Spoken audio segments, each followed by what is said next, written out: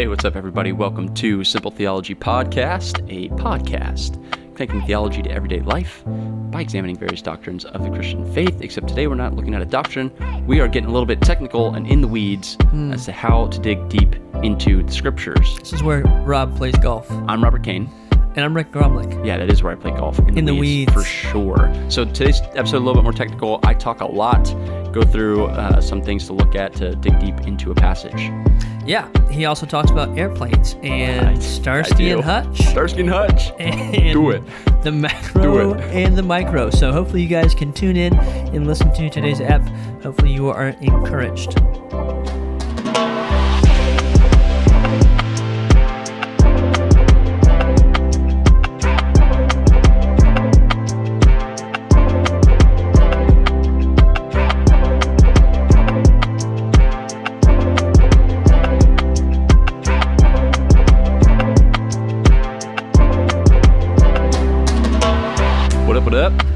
What up? What up? How you doing? Good, man. How are you? Good. Got my third cup of coffee today. Yeah, you're ready. I'm feeling a little chipper. How's your bladder feeling? Super relieved at this moment. It's like we recorded the last episode, and it was not feeling relieved. In fact, it was feeling pretty full. Finished the episode, did the intro, ran to the bathroom. Feeling good right now. Got another cup of coffee. Good. So I'm filling that thing back up. Got to keep it working, you know. Don't let it get too much rest. How much coffee do you drink in a day? Typically 3 cups. Now, do you do like pour over? Do you do French press? Do you do no, I just typically Keurig? Get whatever coffee I can get my hands on. So you're an addict? Yes. Okay. We're going to go ahead and put pause on the episode. Glad you're mastered by that, Rob. What do you know? So today, we're going to talk about how not to be mastered. By anything. Yeah. Primarily coffee. Mm-hmm. No, but there are actually a lot of people who probably are mastered by coffee, and they just don't want to admit it. I probably borderline am. Okay. Like, if I didn't have coffee, like, my day wouldn't be ruined or anything like that. But I'd get a headache. Yeah. And so, that's not fun. But I really like coffee. That's good. It's a gift from the Lord. Enjoy, but don't overindulge. Amen. So, Rob, one of the ways that you know that you can enjoy coffee is because you know it's a gift. And Scripture tells you to enjoy the things that the Lord has given you. You know what? Same reason I agree. know that you, which I know you often do, drink alcohol. Right? Stop. So I do not. You often I can't partake. do this. Any SBC, North American Mission Board leaders listening to this.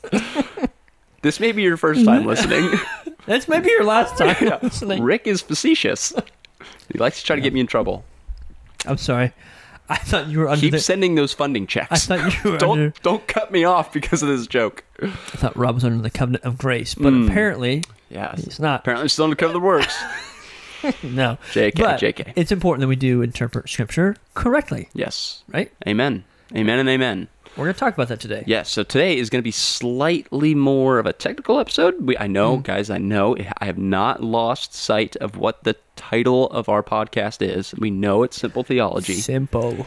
But today it's going to be... Unsimple theology. Technical theology. No, we're going to get a little bit more into the weeds because we think it's beneficial. So if you need to hit pause, grab a little... Grab a scroll. Quill. Grab your quill. Grab your inkwell. Dab a couple times and start taking notes.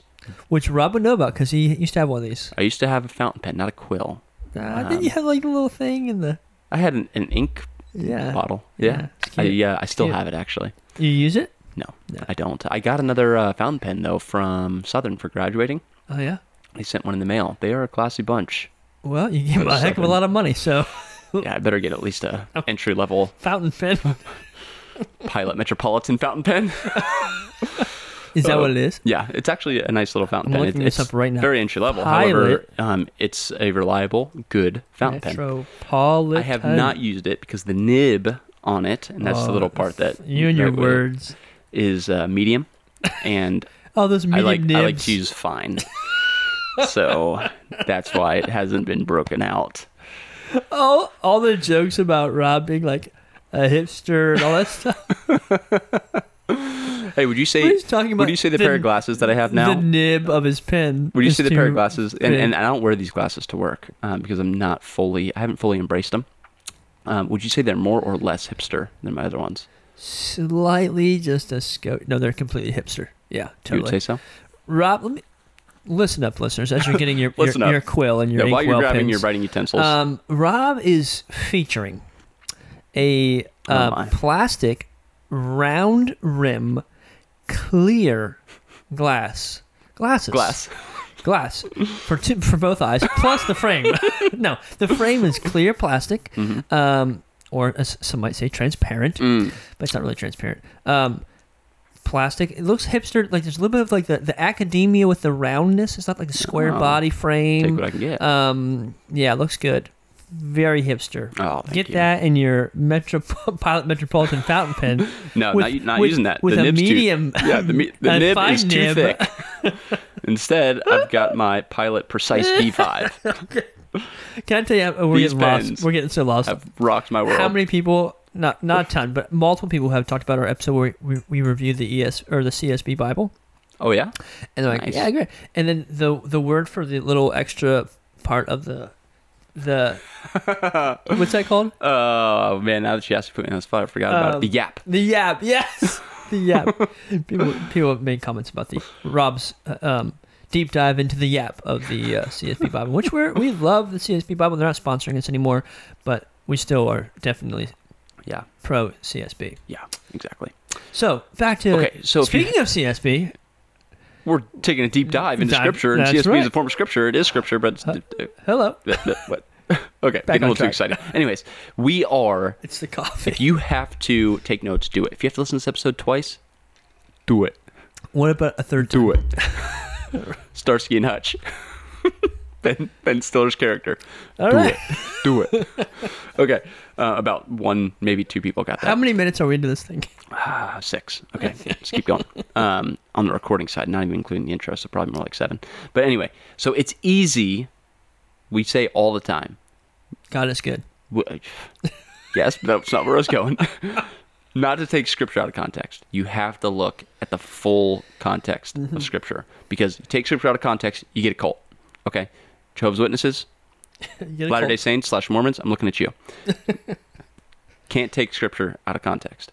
So, and that's how you just get a lot of false doctrines, false understandings of what the Bible says. That's why you get people saying the Bible contradicts itself, because they'll take one verse, take it out of context, and they won't look at it in the full context, not only of that passage, but also of all of Scripture. And so we're going to look at a few things to look for in the text to help you take a deep dive and to just help you try to safeguard. This isn't totally foolproof. I would say next to nothing other than just lots of time in the Word is totally foolproof. Even that, you could end up taking something out of context. But this will help put up some safeguards. Right, safeguards. Yeah. And I would say Scripture is a unique thing in that there's so much at the very surface level. You can, the saying, you can barely scratch the surface. There's so much there, but you can't plumb the depths of it. It's so deep. Yeah. And that includes... it gets technical. Like, yes, the gospel is simple. Yes, Scripture is simple. But it's also very, actually complex and deep. It's not unattainable. It's not a second knowledge that only special people can reach to. Yeah. But it is deep. It does become academic. It does become difficult and require a lot of robust work and understanding and effort to understand it. So now that I'm wearing these academia glasses, there you go. I'm going to pull out a word here. Pull Rick. it out. An academic word regarding what you just said. Yes. The perspicuity of Scripture. Perspicuity. Yes, I can't even say it right. Not to be confused with promiscuity. No. Okay?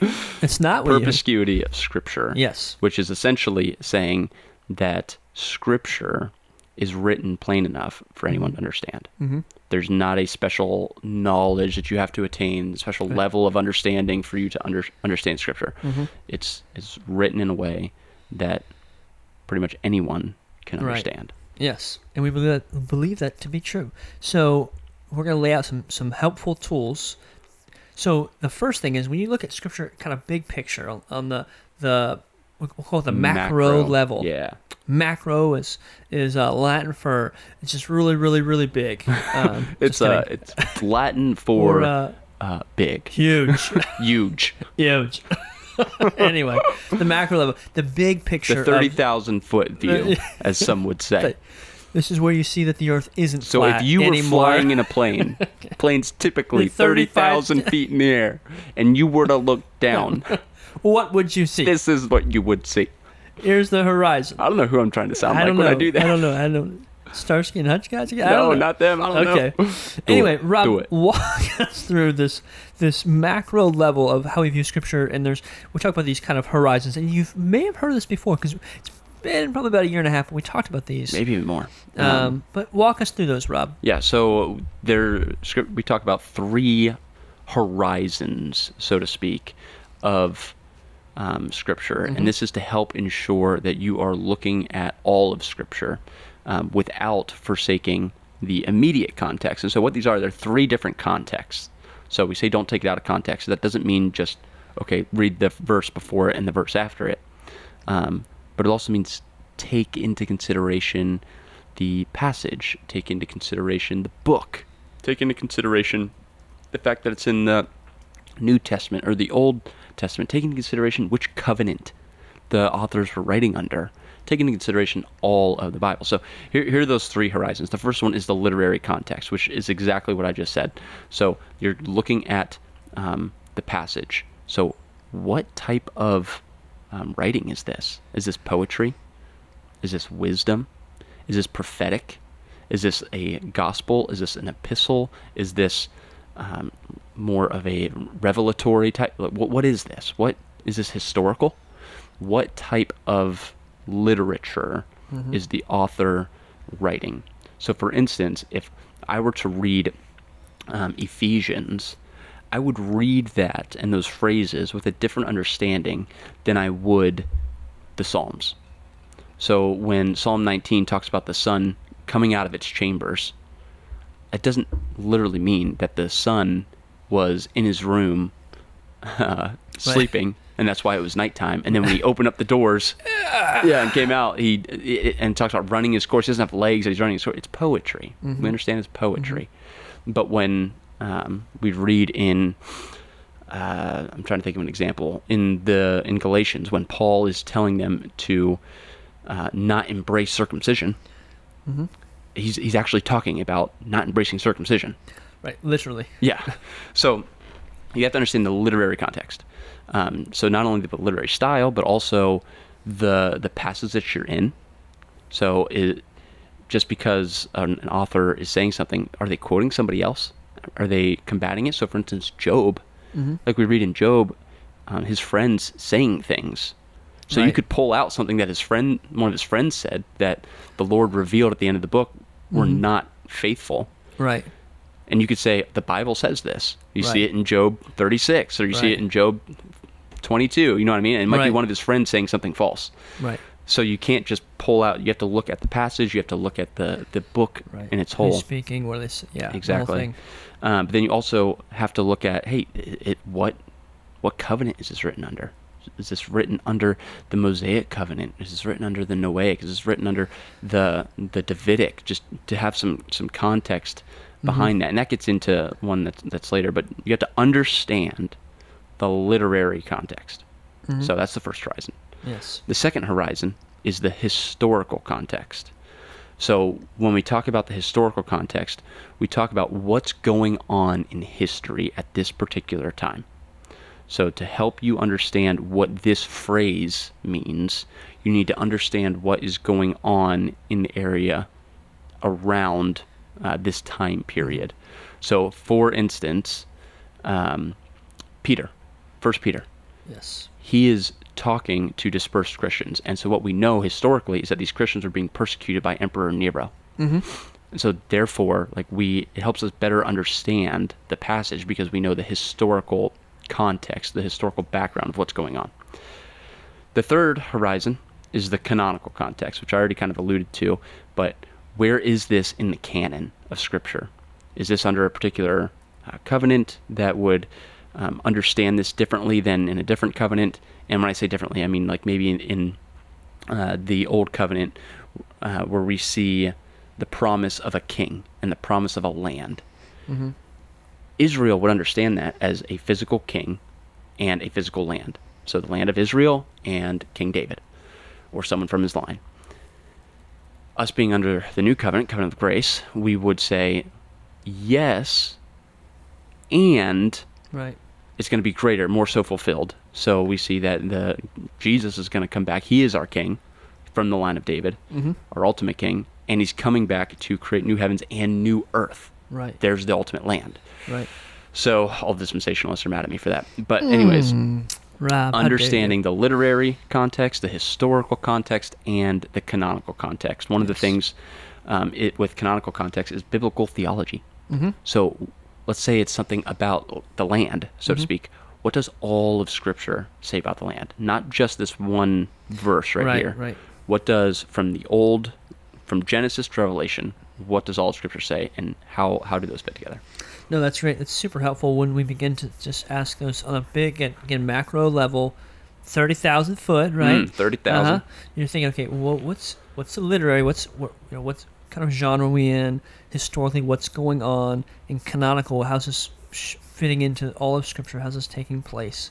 And I would encourage you to practice asking those questions as you're going through Scripture. And at first, it might feel clunky, and it might slow you down, and you might be really confused on some things or not sure where they fit in. But as you practice kind of working Scripture through that kind of grid, it's going to help you to really understand what's going on, what's being said, and keep you from hopefully taking Scripture out of context and misapplying or misunderstanding Scripture. Yep. So that's a big level, Rob. Big. Now, 30,000 foot. Come down to the kids flying the kite. So maybe 50 feet, maybe 20 feet off the planet. Okay. Well, how do we handle that? You're not... So 15 feet off the ground. Yeah, you can't see the curvature of the Earth, That's right. You just see what's right in front of you. You might buy into the flat Earth theory at this point. You might be a flat earther if you're micro level. Yep. Okay. But we have some great tools, processes to help look at Scripture and to evaluate some things. So again, the tool for the 3 horizon tool for the macro. For the micro, what are some ways we can be digging more out of Scripture? How to dig more out of it? Yeah. Okay. So there are plenty of ways that you can kind of things you can find on the internet of to how to rightly understand a passage, things to look for. And I'm not saying that those are wrong by any means. A lot of them have more helpful ways of remembering it. I tried to this list of things that I have here, and it's a list of 10 things, but I was trying to boil it down to maybe 3 or 5, try to make it easier for myself to remember.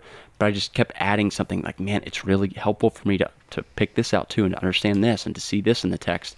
And so this list has 0 mnemonic devices. So this is not a list that's put Rob together. Did not design this for your memory. Exactly. It's just 10 things to be looking for. They don't all start with the same simple. letter. They don't all have the same amount. It doesn't create an acrostic or anything like that. It's just, these are the 10 things. You should have put more work into it. I totally should have. But these are the 10 things, if you really want to dig deep into a passage, to look for. And this list is for sure not exhaustive. You could add things to this list. Totally. Please don't take it that these are the only 10 things. But these 10 things will be very helpful. They've been helpful to me. And as you do it more, you'll just start to remember these things as you are reading. I used to write down these things as I was reading, and not to say that I won't ever do that again. Rob's more spiritual than that. He's matured out of that No, phase. definitely not. It would be helpful for me to do it again. But I just started remembering, okay, look for this. So here we go. 10 things. The first 3 are the 3 P's. People, places, phrases. Which I get why you did that, because as a Baptist you have to have 3. Yes. It has to be 3, and it has to be and the the next 2, number 4 and 5, they also start the same letter, you but kind of not lose P. it after 3. But people, places, phrases. That good Baptists start there. Exactly. Then you fall off the wagon. Then I fall off the wagon a little bit, but then after 5, I really fall off. So anyways, people. What people are being mentioned here? Who's talking? Who are they talking about? List the people. Write down the names of those who are involved with this passage, even if they're being quoted. Places. What places are being mentioned? Are they referring back to Mount Sinai? Are they referring to the Amorites, the Hittites? Are they referring to the Sadducees, the Pharisees? I'm talking about people now. But places, are they talking about different places throughout Scripture that may have some theological significance. So we're covering people, we're covering places, and now phrases. So one of the things to make sure that you don't overlook in Scripture is, as you're reading a passage, there may be a lot of references. So I mentioned Galatians earlier, a lot of references to circumcision. And so there may be like, hey, there's a lot of references to circumcision of the flesh, and then maybe other places, circumcision of the spirit, or maybe there's some phrases of the law. So be on the lookout for phrases that are being thrown around in a passage. It's not to say that every passage is going to have consistent phrases repeated, but you want to at least be aware, because if there are some, then you don't want to overlook them, because there's probably some theological significance to that. Number 4 is similar to number 3, but it's slightly different, and that's things. So 4 and 5, they both start with T, things and themes. So we've got people, places, phrases, and then things and themes. So things would be something like a sword. Or, so like thinking of the armor of God. Yeah. You could list each of those things, like a helmet, a shield, a sword. These are the things that are being mentioned. Right. The elements. Yeah, if there's a consistent, repetitive nature, then you definitely want to pay attention to that. Themes is going to be like, hey, it seems like there's a overall theme in this passage of forgiveness, or an overall theme of abiding in Christ, or an overall theme of thankfulness. So look for those themes that are coming up in the passage. So first 3, people, places, phrases. And number 4 and 5, things and themes. And then we get into the second half. So the second half gets slightly more technical. So number 6 is the fallen condition. Okay. So what we mean by this, Brian Chappell has a great book on gospel-centered preaching, and he talks about the fallen condition focus. And I agree in large part with what he's talking about, but I believe it was Jonathan Pennington who added to that. And I'll get into each of the things that he adds, but he embraces the fallen condition, that the reason the Scriptures were written is because we're fallen people. If we never fell away from our relationship with Christ, then we wouldn't need the Scriptures to show us who God is and what it means to follow Him. But because we're fallen people, we need that. So when Paul is writing to the Galatians, it's because he is addressing an aspect of their fallen nature. And in each passage of Scripture, it's addressing some aspect of our fallen condition. So with that, we want to be aware of, hey, what aspect of my fallen condition is this passage relating to? Am I not very thankful? Am I naturally not very forgiving? Am I naturally not loving? Am I naturally impatient because of my fallen condition? And so you want to try to identify what aspect of your fallen condition is this passage referring to. And it doesn't necessarily have to be you in general, but just mankind. So what aspect of mankind's fallen condition is this passage addressing? That's number 6.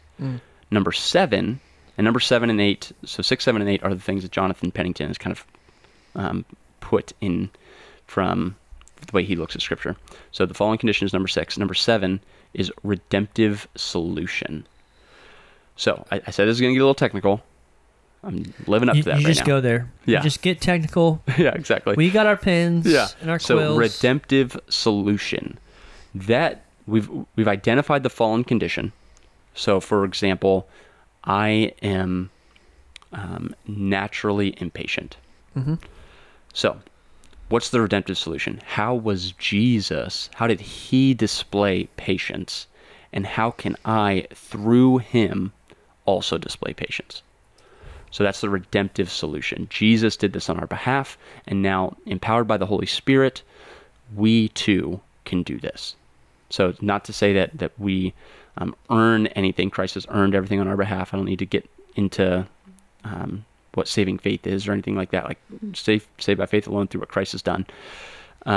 However, we're saved not just so that we can go on living in sin, but so that we can walk in holiness. And so how does Jesus address our fallen condition, and how does his life enable us to walk in holiness? Mm-hmm.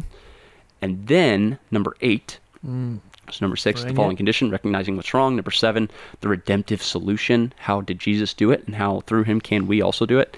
And then number 8 is the virtue formation. So I'm naturally impatient. This passage is talking about having patience. Clearly, it's addressing mankind's impatience. Jesus was patient, and so I can also be patient. And so now virtue formation.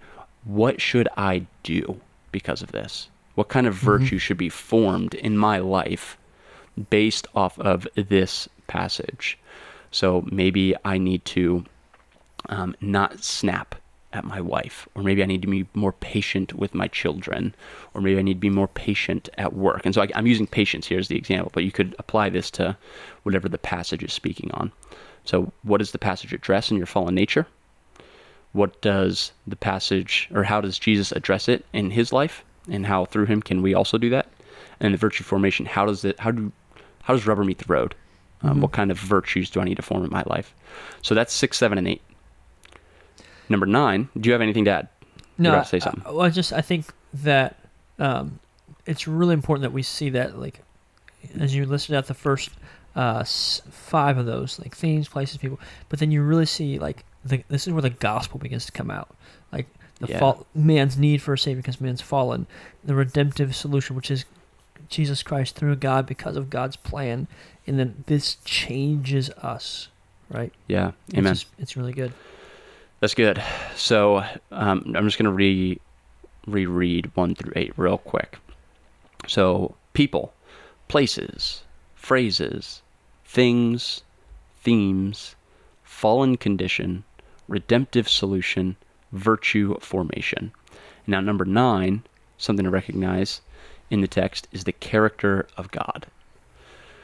So when we think about, again, going back to that example of patience, we may see the author writing to a people who are not showing patience. Mm-hmm. And we can see that, okay, not only is God loving to show his people what it looks like to be a follower of him, but it also reflects his character in that he is also a very patient God. How do we see this throughout Scripture? Man, he was really patient with the Israelites. He's really patient with those who have sinned against him throughout the course of history. He's really patient with me.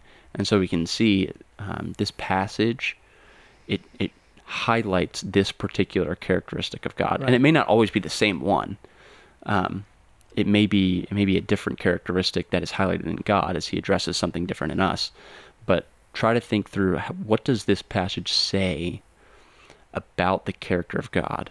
Whether that's explicitly, through straight up saying, this is who God is patient, God is love, or maybe implicitly, like, oh, wow, I can see how God is gracious to me through this. The passage may not explicitly say God is gracious, but you can start to see God's character come out of the passage as you think about what it means that he would reveal this to his people.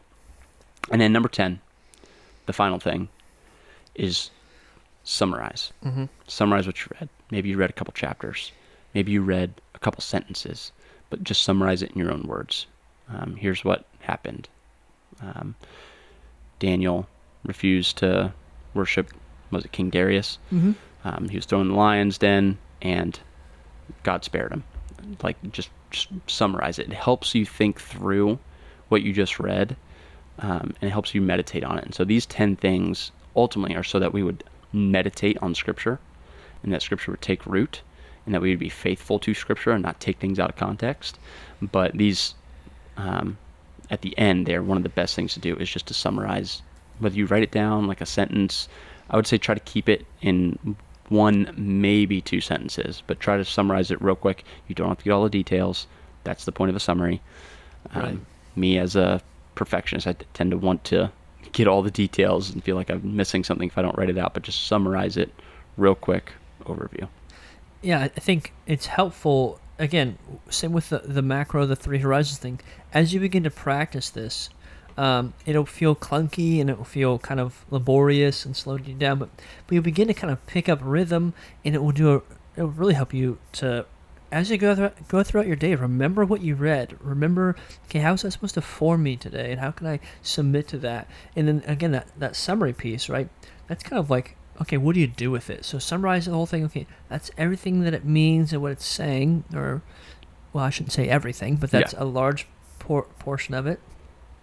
What do you do with that? That's part of the summary. How do you apply this, right? So how do you practice patience? How do you, you pray for the Holy Spirit to give you wisdom, and you begin to walk. You begin to move throughout your day with a deeper understanding of knowledge and a better desire and intention to apply the Scripture. So anytime we dig deep into Scripture, there's always going to be a million questions, and you're going to find that as you're kind of going through these horizon questions and then these like 10 things to notice, it will probably, like, you'll have a million other questions coming.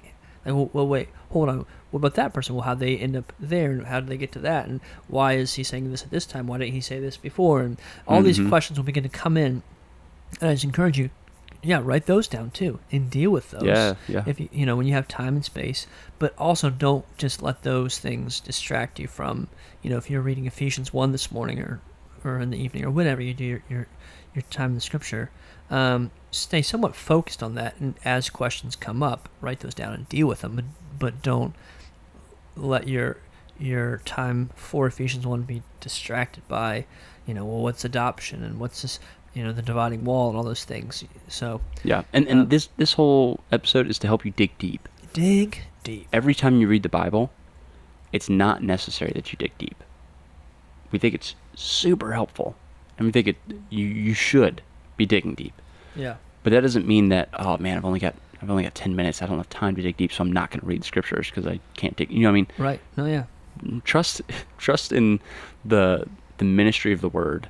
Like, you being in the Scriptures, the Lord is going to use that to shape you and mold you. When you have the opportunity to dig deep, these are just some helpful things to think through as you're looking at the text. Sometimes when you look at the text and you're like, man, I really want to understand a passage, you don't know where to start.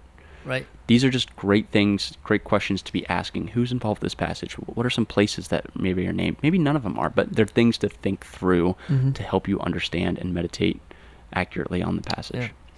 And we just would encourage you to have your time with the Lord, but also to bring other people into your quest and your deep dives into Scripture, other faithful brothers and sisters in Christ who can help you to rightfully interpret and help to gain knowledge together in that way. So it is a slow process, a tedious process, but it is a greatly rewarding process. Even though you might not feel it right after you have your time of devotion, you might not feel it that day, you believe in the accumulative work of Scripture in your heart and the work of the Holy Spirit. Yeah, amen. So, hey, with that, thank you guys for tuning in and listening. We appreciate your just dedication to the show, appreciate your heart, and if you have any questions, if you have comments, or you just want to connect or whatever, please do so. There's multiple ways to connect with us. We're on social media, on Instagram at Simple Theology Pod, or on Facebook. Go to facebook.com/Simple Theology. If you use hashtag Simple Theology Pod, you can find some of our stuff there.